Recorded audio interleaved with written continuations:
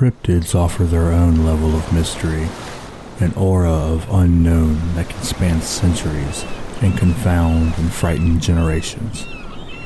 But when that mystery extends beyond the creature in question and permeates the environment in which that cryptid resides, the legend grows exponentially. And that is where today's story takes place, in the one place on this planet most capable of concealing any variety of monstrous beasts.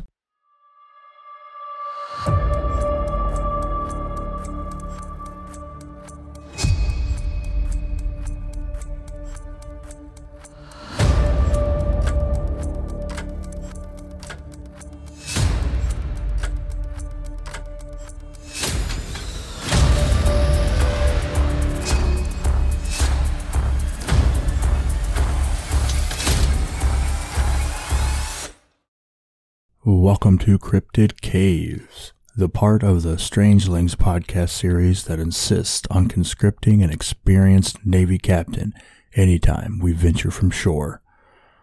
Before we get started, if you're finding yourself becoming one of us Strangelings and you haven't done this already, the next time the follow button shows you an animal species it discovered, spread rumors that they are hiding a horrible monster in their basement. This week is episode 4. Mississippi, the Sea Serpent of Ship Island.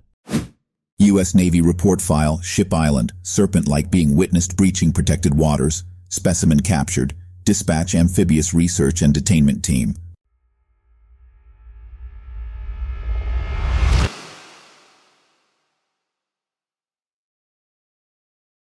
In what represents a slight format change over episode 3, I, instead of Charlotte, we'll be starting off this week's story. Mostly because I think this story, the one I'm calling the Sea Serpent of Ship Island, is made uniquely exciting by the preponderance of evidence and the credibility of witnesses. Really, it's the ideal first encounter with a cryptid, the way we want to prove their existence. Because while in the world of cryptids and the paranormal in general, often we're left with little evidence, little that offers more than a jumping off point for speculation, a mere fleeting glance, a grainy photo here, a shadowy figure there. All the while, those of us who subscribe to this world, that believe these creatures to be lurking beyond the scope of our understanding, are left without the proof we need, the proof we can point to when discussing the unexplained and our fascination with it with disbelievers. Although on occasion, like this occasion, a creature surfaces, pun intended, that blurs the line between myth and science, mystery and the logical pursuit of those who need to see to believe. Whether it's the credibility of the witnesses, either through credentials or reputation, or the nature of the sighting that can be called into question, or it's the lack of physical evidence that allows doubt to persist, we are often regulated to automatic disbelief, our stories viewed as fantasy. Often in the pursuit of cryptids, as in the sightings that spur their respective legends, a single entity serves as the catalyst of that entry into the world of the mystery. Even if they are thought to be an individual within a larger population, the idea of a solitary nature is all too often synonymous with the creatures we know as cryptids. However, this isn't always the case, and on occasion, it's a group of unexplained creatures that will cross paths with humanity. And this is what creates the perfect storm of happenstance, the proof to be the exception that threatens to prove the rule. A case that shakes the very foundation of skeptics and excites the believers as it stands as the undeniable testament to the unexplained. Such is the case with Ship Island, Mississippi, and such is the case of a garrison of Union soldiers who bore witness and did battle with a group of 8 sea serpents during the summer of 1864. Through it all, the fog of the Civil War, political unrest, the long stints away from their families, this group of hardened soldiers came away with the granddaddy of all fish stories.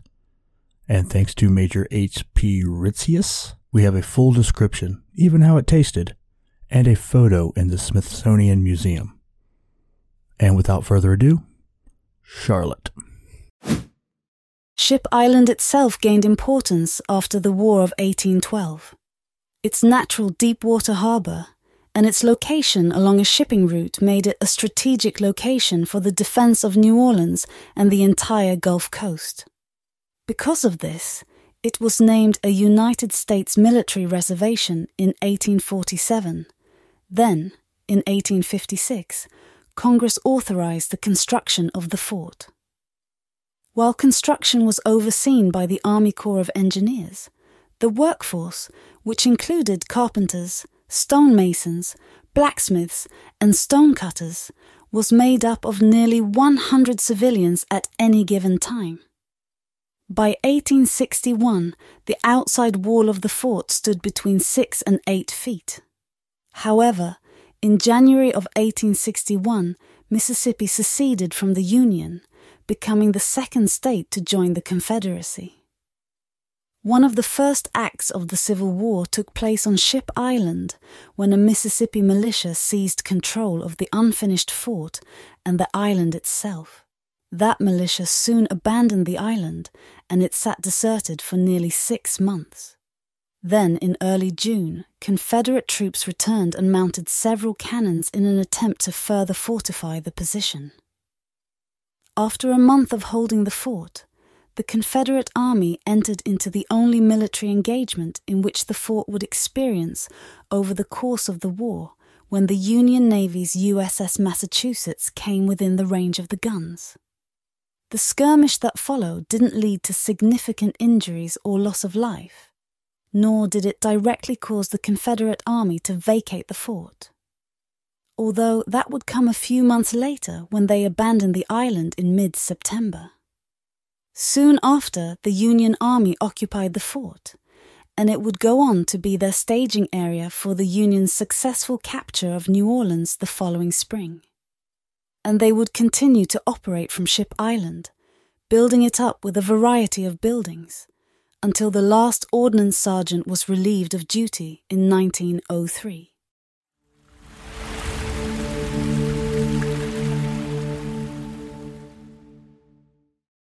This was the situation in which the garrison soldiers under the command of Major H.P. Ritzius lived. It was these circumstances that hardened them, and by extension gave them the fortitude and the credibility needed to push the sea serpents of the Gulf solidly within that uncommon realm of Cryptid, on the cusp of breaching the veil of skepticism.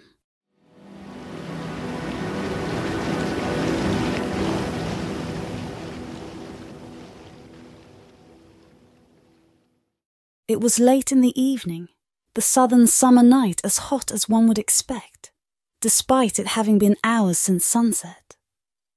Major H.P. Ritzius had taken up a position at the fort wall that faced the harbour. It was there that he first saw it, a mass of shadows moving just beneath the waves near the entrance to the harbour. Though almost giving the impression of being one behemoth of a creature, upon a closer, more focused look, Ritzius could make out distinct shadows, indicating a total of 8 still very large creatures. Initially, he believed this sight to be a trick of the light, or his own sleep-deprived mind.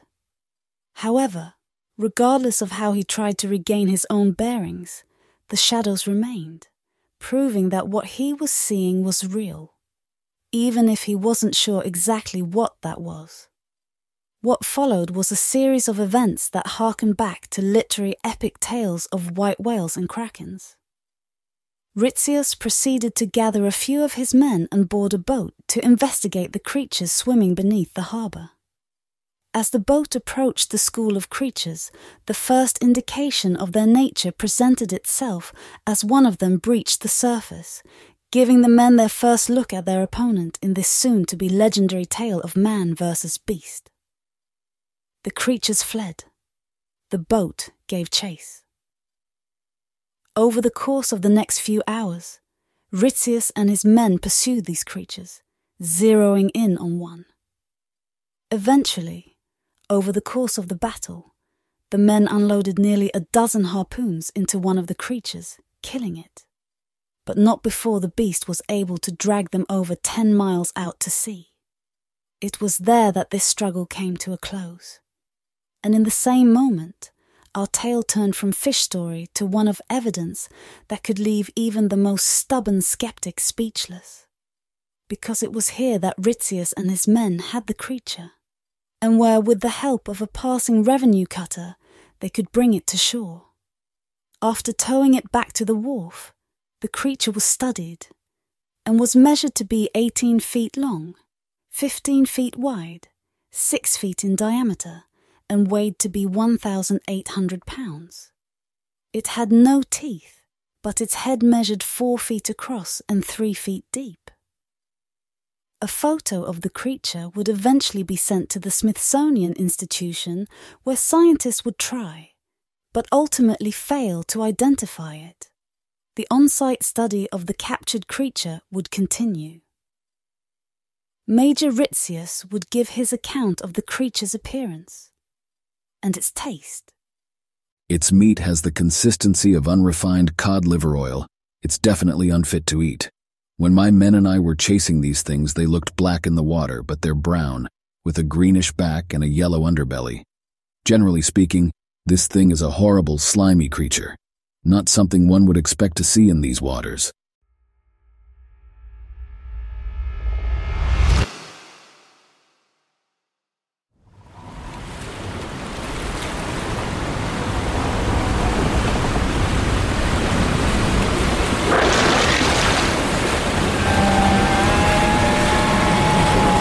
Major Ritzius, there it is. Do you see that thing? It's huge. You can't miss something like that, soldier. Stay the course. We're hunting it down.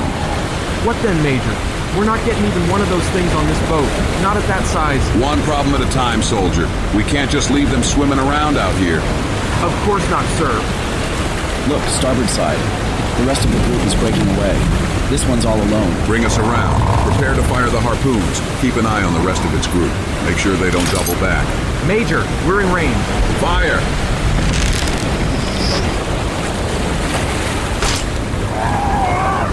That's a hit. Great shot.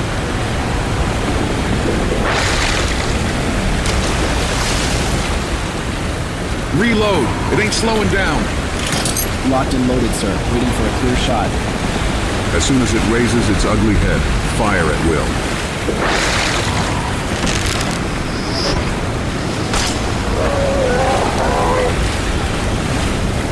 It's trailing blood, but it's pulling us further out to sea. Keep firing. Give it all we've got. It can't go on like this forever. Neither can we, sir. If the beast doesn't pull us down, the waves will. Stiffen that upper lip, soldier. We're getting this Pals monster. are turning back. I guess they heard him yelling. Full speed. Bring us ahead of it. We need to drive it back toward the harbor.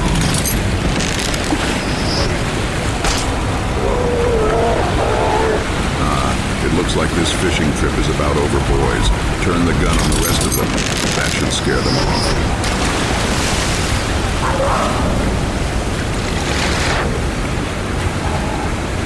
Major, on the horizon. It's a cutter. Looks like the good Lord provided. Send up the flare. They'll be able to tow this behemoth back to the fort.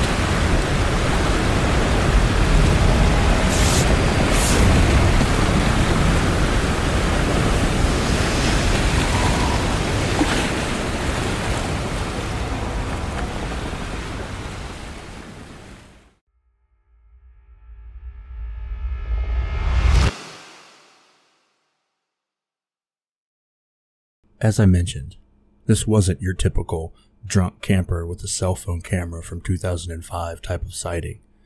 These were men who were trained to be on high alert, fully aware of their surroundings because any change in them could mean a battle to the death was imminent. So when they believed something to be outside of the norm, devoid of explanation, I believed them. That was their home. The harbor was part of their everyday lives. Plus, they brought one back for study. I may not be willing to cook up a strange creature I pull up out of the ocean, but they did. And we'll say it was in the name of science. But even if they hadn't, say the creature had dove below the range of their harpoons and managed to escape, it's still a cryptid. Still an unexplained creature roaming waters where we, as a culture, didn't think it could be. There are no known sea snakes native to the Gulf of Mexico, or the Atlantic Ocean as a whole for that matter. Certainly none that can reach the sizes these soldiers measured it to be. Neither can I buy the common skeptic scapegoat of this being a large school of small creatures that happen to move in unison. Those creatures, shrimp, small fish, etc., aren't going to engage in a battle. They aren't going to provide the single corporeal form that these men encountered. And it wouldn't explain the sightings that followed this initial view at this creature, or the descriptions we were given by yet more reputable sources. Sources like Captain James P. Hare of the Trinity Shoal Lightship, and his recollection of his encounter with the beast in 1889, off the mouth of the Mississippi River, an encounter in which he and his men were able to kill another one of these creatures, or an encounter such as the one in 1896, reported by the Ocala Evening Star, in which the crew of the boat Crescent City had a run-in with the sea serpent when it snagged a mullet they had been trolling off the coast of Carabel, Florida. The newspaper reported that everyone was panic-stricken. The water began to foam at the end of the trawl line. The boat gave chase for several miles before eventually the crew was able to force the creature to the surface and shoot and kill it. After the Herculean effort to get it on board, the crew was able to measure the creature and obviously get a good look at it. They referred to it as eel-shaped and measured it to be 42 feet long and 72 inches in circumference. It had a spoonbill-shaped head and, quote, shark-like mouth, with teeth set at 45-degree angles to the back of its mouth, and a long forked tongue like what you'd expect from a snake. It had 8-inch fins at its tail, and was generally brown in color, with the same overall description as the creature from Ship Island 7 years prior. Hare and his men armed themselves and set out in a small boat to intercept the beast. Once within range of the creature, Hare fired his rifle, and the serpent began thrashing wildly. It flared back, mouth agape in a roar of anger, revealing its large tusk-like teeth. The monster charged Hare's boat, seized the side of it, and crushed it easily, according to Hare's recount, as easily as if it were made of glass. The relatively short but ferocious battle that ensued would finally come to an end after the Hare and his crew, using a barrage of weapons from Hare's rifle to harpoons and even hatchets and axes, were able to kill the beast. As a symbol of ridding themselves of the creature, Hare removed the head and brought it back to the ship. The crew ended up bringing the creature back to Carabel, and it was examined by many people, but none were able to identify it. Or a third sighting, and one that was perhaps the only sea serpent ever reported to the U.S. Navy. A sighting that occurred on November 23rd, 1901, about 120 miles southwest of South Pass in Plaquemines Parish, one of the primary entrances into the Mississippi River from the Gulf of Mexico. According to the Washington Times, the following report was filed with the U.S. Navy's Hydrographic Office by a man named Henry Nelligan, who was the third officer on a steamer named Arata. We passed a large sea serpent that appeared to be 100 feet long. The head had a blunt, square nose and was ejecting water to a height of 2 or 3 feet from its nostrils. The animal, or fish, had 3 distinct sets of fins and a tail laying across, like a porpoise. There were a series of camel-like humps on its back that could be seen as it moved slowly east. So yes, the sightings of this creature have come from sources who are both level-headed and extremely familiar with the water. But it's the instances in which these creatures have been captured and studied that leave me wondering why the scientific community will leave these creatures in the realm of the unexplained. They've gotten multiple specimens, full access to study them, and can even say that they know what they are, that they aren't good to eat. But when it comes to fully classifying the creature and giving us a real one to point to as proof of large creatures lurking in our world, they get to a point and stop. They leave it with the fact that they don't know what it is and let the evidence quite literally rot away.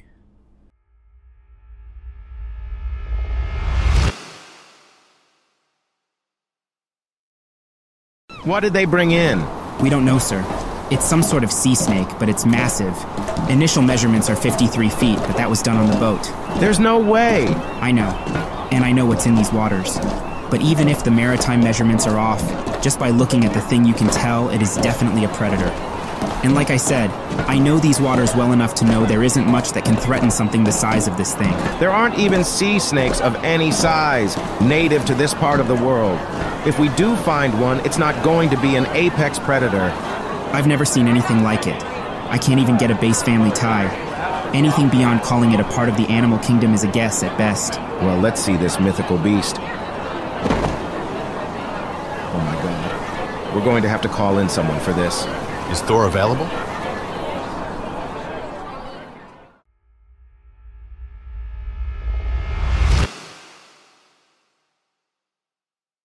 I am honestly torn about this one.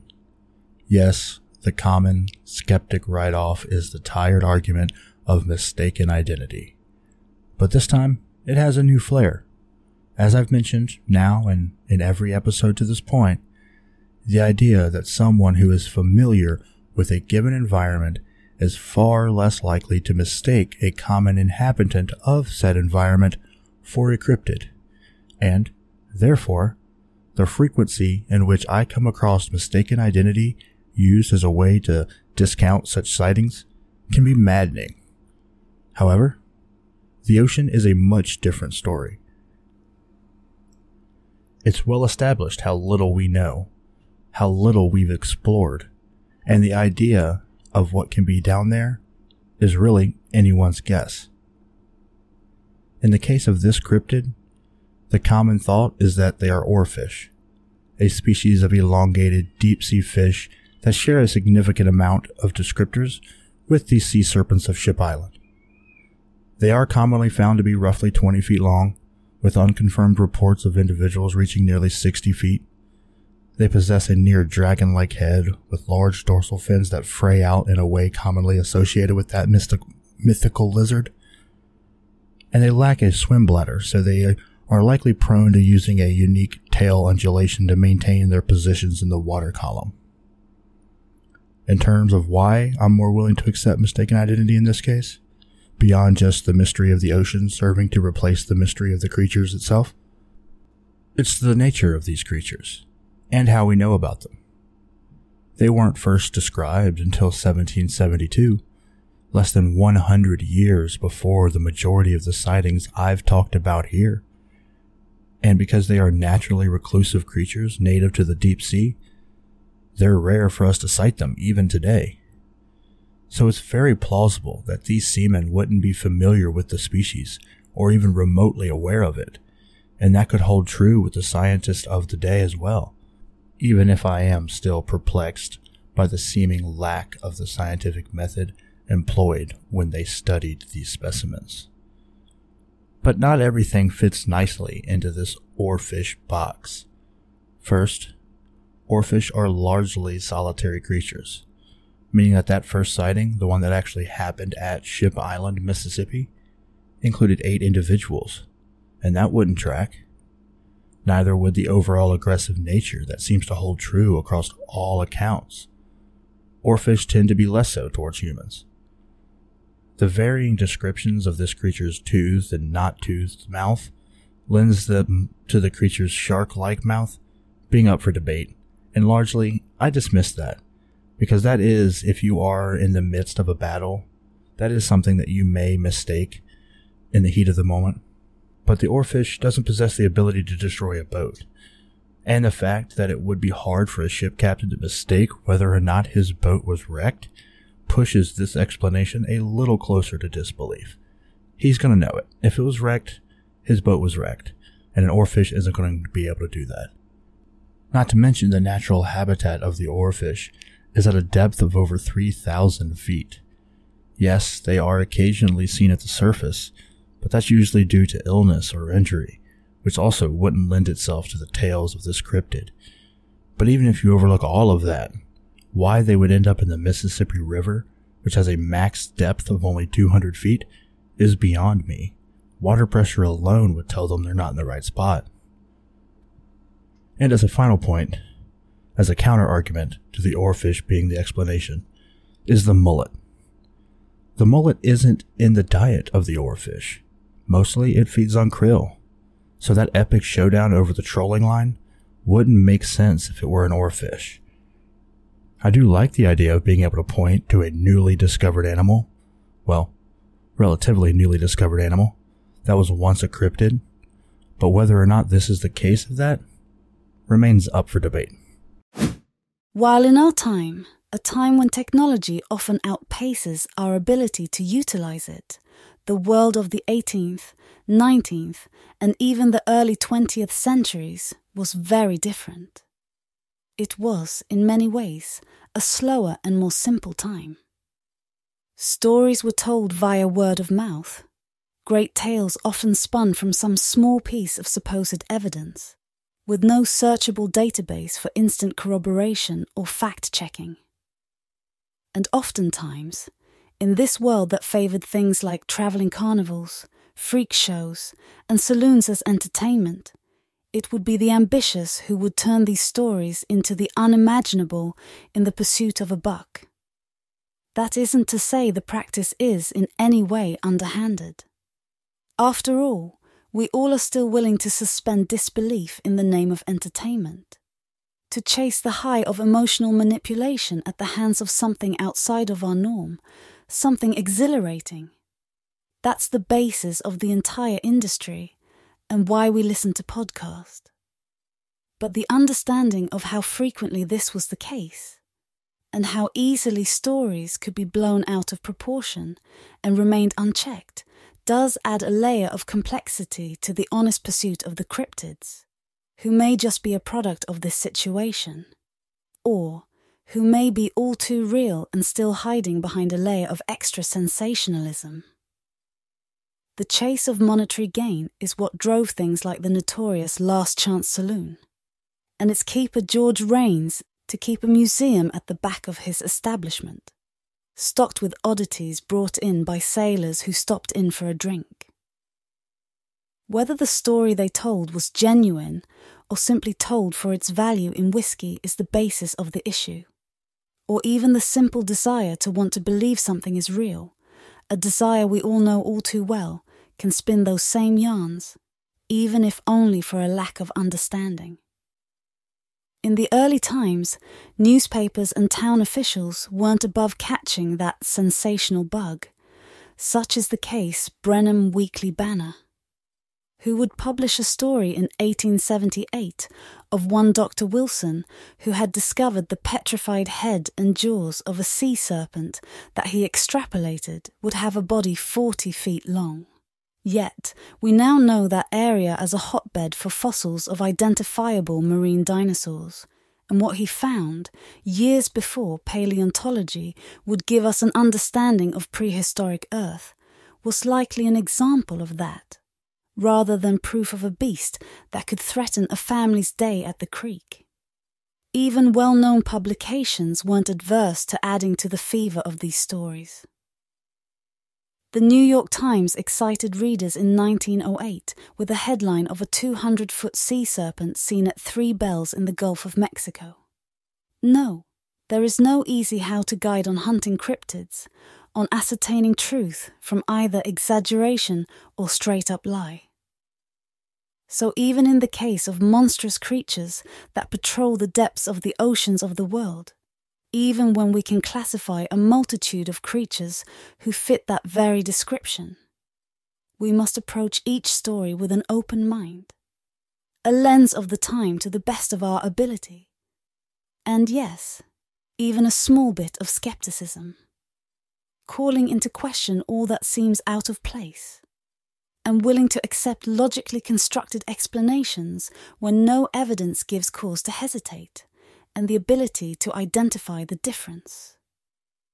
All done in the hopes of breaking the veil of myth and shining a spotlight on the things that are, as of yet, still unknown.